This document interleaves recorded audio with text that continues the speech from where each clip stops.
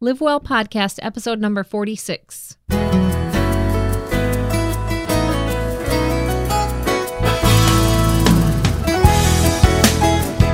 Happy September. Happy September. And welcome to another episode of Live Well Podcast. I'm Kim. And I'm Allie. And we're your hosts for today. Welcome to Live Well Podcast. I feel like it's been a while. Has it? We always say that. Yeah, I know. Let's talk about how people can contact us. Okay. Well, our website is livewellpodcast.com, so you can go there and there's blog posts that are... And all the episodes are archived there. Right. You can also reach us in the studio at 312-957-7087. And then if you want to email us feedback or if you have any questions for us, you can email us at feedback@livewellpodcast.com. And you can also find me on Facebook, Arbonne Kimbake, Arbonne, and the last name is Bockay. And Kim, Kim. I was hoping everyone would know how to spell that.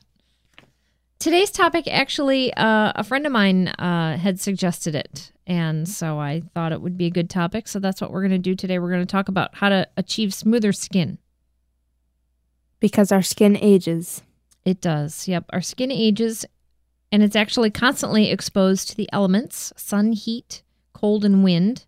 It's our largest organ, and it experiences sunburns, acne, stretching, winter dryness and cracking, and many other damaging effects. Our skin performs several crucial functions. It keeps our body temperature regulated. It protects us from infection and injury. It keeps moisture inside, and it also filters and removes impurities. Right. So over time and as our skin ages, it starts to become thin and dry and cracked, and wrinkles and blemishes and spots are signs of aging skin. So that's what you can look out for. There are things that we can do now and throughout our lives to maintain smoother, younger-looking skin. But first, we'll cover the basics to healthy skin. Yeah, and the basics sometimes sound like we probably talk about them frequently, but I guess the frequency just indicates how important they are. So the first one is protect yourself from the sun. The sun causes the most damage to our skin. Sun protection is important. Skin cancer, age spots, wrinkles, freckles, and rough, dry skin are all symptoms of too much sun. The sun is typically the strongest. I know we've said this before, between 10 a.m. and 4 p.m., and avoiding the sun during this time can help protect us from ultraviolet rays that harm the skin. And when we're out in the sun, wearing a broad spectrum sunscreen, one that protects from both UVA and UVB rays, is crucial. You want to apply generously and reapply often, usually every 2 hours. And then staying in the shade and wearing protective clothing is helpful. And I always wear a visor. You can wear a hat too. And tanning beds are harmful. They harm the skin cells in the same way that the sun does. Indoor tanning is not safe. If you really want that tan glow, try a self-tanning cream or a bronzer. Right. We do talk about the sun a lot on this show, but I guess really emphasizes how important it is right. to stay away from that. Another thing about indoor tanning is, I think we've mentioned this before, but if let's say you're inside the car and the sun is shining through the window, you may think that because you're inside, your skin isn't getting that damage from the sun. It is, because the rays can actually go through the windows and burn you. Yeah. Another tip is to keep your skin clean. We should be washing our face twice a day with lukewarm water, so you don't want it too hot or too cold, and you should be using a mild cleanser. This is important because it removes the dirt and oil and makeup at the end of the day. And in the morning, our bodies actually have eliminated impurities through the skin, so we want to clean our skin in the mornings too. Gentle cleansing is sufficient, and make sure you avoid harsh soaps or cleansers, excessive scrubbing or tugging, because this will only irritate the skin or strip it of its natural lubricants. And then pat your skin dry with a towel to avoid rubbing or pulling the skin. Moisturizing is also important. Moisturizers help our skin to retain the moisture. The best time to apply moisturizer is when the skin is slightly damp, right after stepping out of the shower. I've noticed when I used to, this was something that I remembered from winter, that I noticed when I used to run in cold weather, my skin experienced less irritation from the wind when I had a moisturizer or a sunscreen on my face. I don't even remember how I happened to notice that. I think one time I was out running and I didn't have anything on my face, and then another time I was out and I put sunscreen on, and I noticed a big difference. It's amazing that having that lubricant as a protectant on my face helped keep the moisture in, and I didn't experience as much wind damage either. It did make a difference.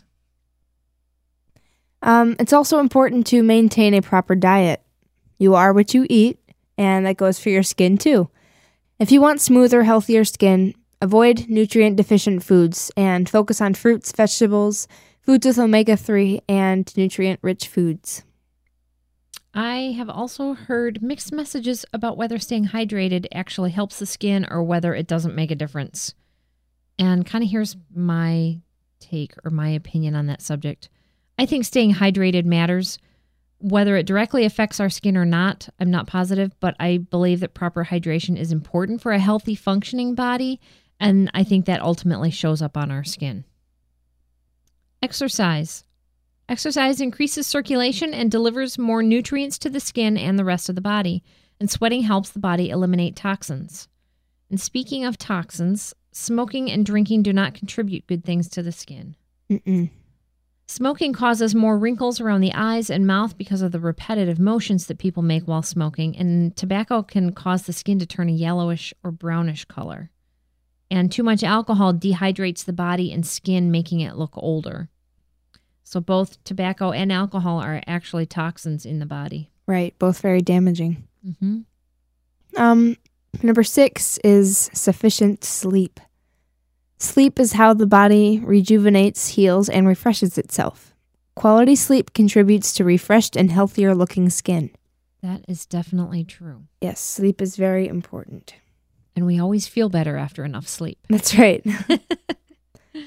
So we basically gave you the basics. So now we're going to talk about exfoliation. As we age, the skin's cellular turnover rate slows down. Exfoliation can help this process and reveal more vibrant-looking skin. There are two kinds of exfoliants, physical and chemical. Both types of exfoliants work to remove dull surface cells, revealing a brighter and smoother surface. So a physical exfoliant would be a scrub that uses particles to mechanically remove dead skin cells. It's important that the scrub has a small, round, smooth beads or particles so that it doesn't damage the skin. So apply the scrub in your hands with a little water, rub your hands together, and then gently massage on the face. There is no need to scrub vigorously. This only tugs the skin and it can be damaging. So avoid the scrubs made from ground up fruit pits or nutshells or any large granules because this can actually scratch, irritate, and damage the skin. The other type of exfoliant is a chemical exfoliant, and they smooth the skin by dissolving the glue that attaches skin cells to the skin surface. Chemical exfoliants can also digest the cells as well. Ingredients like hydroxy acids, glycolic acids, salicylic acid, and enzymes are examples of chemical exfoliants. These may be applied through the use of a mask. People with rosacea, acne, or sensitive skin need to use much caution when considering exfoliants. Scrubs are generally too abrasive for people with rosacea and acne. Chemical exfoliants would be a better choice, but gentle is the key. I have found that I can use enzymes, which are often more gentle on my skin than glycolic acid. Because rosacea and acne are inflammatory conditions, it's important to keep irritation at a minimum. A strong chemical exfoliant could cause a great deal of irritation. I actually used one that was pretty strong, and I experienced extreme redness and really hot burning feeling. And that's how I knew that it was too strong for me. So I tend to use the gentler ones because of the rosacea that I have. Exfoliating is also a great thing to do before applying a self-tanner. Smoothing the skin first will result in a smoother application of the self-tanner. It will be easier to go on, and it'll look better. You won't get streaking or some of those orange spots if you exfoliate first. Mm-hmm. Some cautions to keep in mind, though. Using exfoliants makes the skin more sensitive to the sun, and sun protection is a must. So, talking about sun protection again. Yep. And there is such a thing as exfoliating too much. So when you're using an exfoliating mask or scrub, it's best to use it 2 to 3 times a week, because too much exfoliating can cause redness, irritation, and dry, tight skin. Also, skin that has been sunburned or recently waxed should not be exfoliated. So refrain from exfoliating up to a week before waxing, and never exfoliate over open wounds or cuts. That could be kind of painful. Yeah, that's you definitely don't want to exfoliate recently after waxing or before waxing, because it can lift too much skin off. And then kind of the big things, microdermabrasion and chemical peels, those are kind of the big things that you would need to go to an office for. Although regular use of at-home products and treatments can help keep skin exfoliated, in-office procedures such as the microdermabrasion and chemical peels can quickly remove large amounts of dead skin to deliver exceptionally smooth skin. In addition to leaving the skin smoother, microdermabrasion and chemical peels can address other skin issues such as discoloration. You definitely want to make sure you seek out an experienced dermatologist or an esthetician who can give you the proper treatment for your skin type, though. This is something that those of us with rosacea cannot do because these types of procedures would be too irritating for us. But you can see some bigger results from this, but also you're going to end up paying more money for it as well. And they use stronger, so the chemical peels would be a stronger percentage or solution than something that you would use at home. So I think it's a wrap. Yeah, I think that's a wrap. We hope you got something worthwhile from today's podcast, and we hope you'll join us for the next show. Our plan is to bring you simple tips that will allow you to live better. If you have any questions or want to hear a specific topic on our podcast, please call us or email us. We'd love to hear from you. Contact us at 312-957-7087 or email us at feedback@livewellpodcast.com. We might even use your question on our next show. You can also find us at livewellpodcast.com, our website. Thank you so much for listening. We appreciate all of you. Lord willing, we will be with you on our next show. Have a joyful, healthy week. Simple information to help you live well and bloom where you are.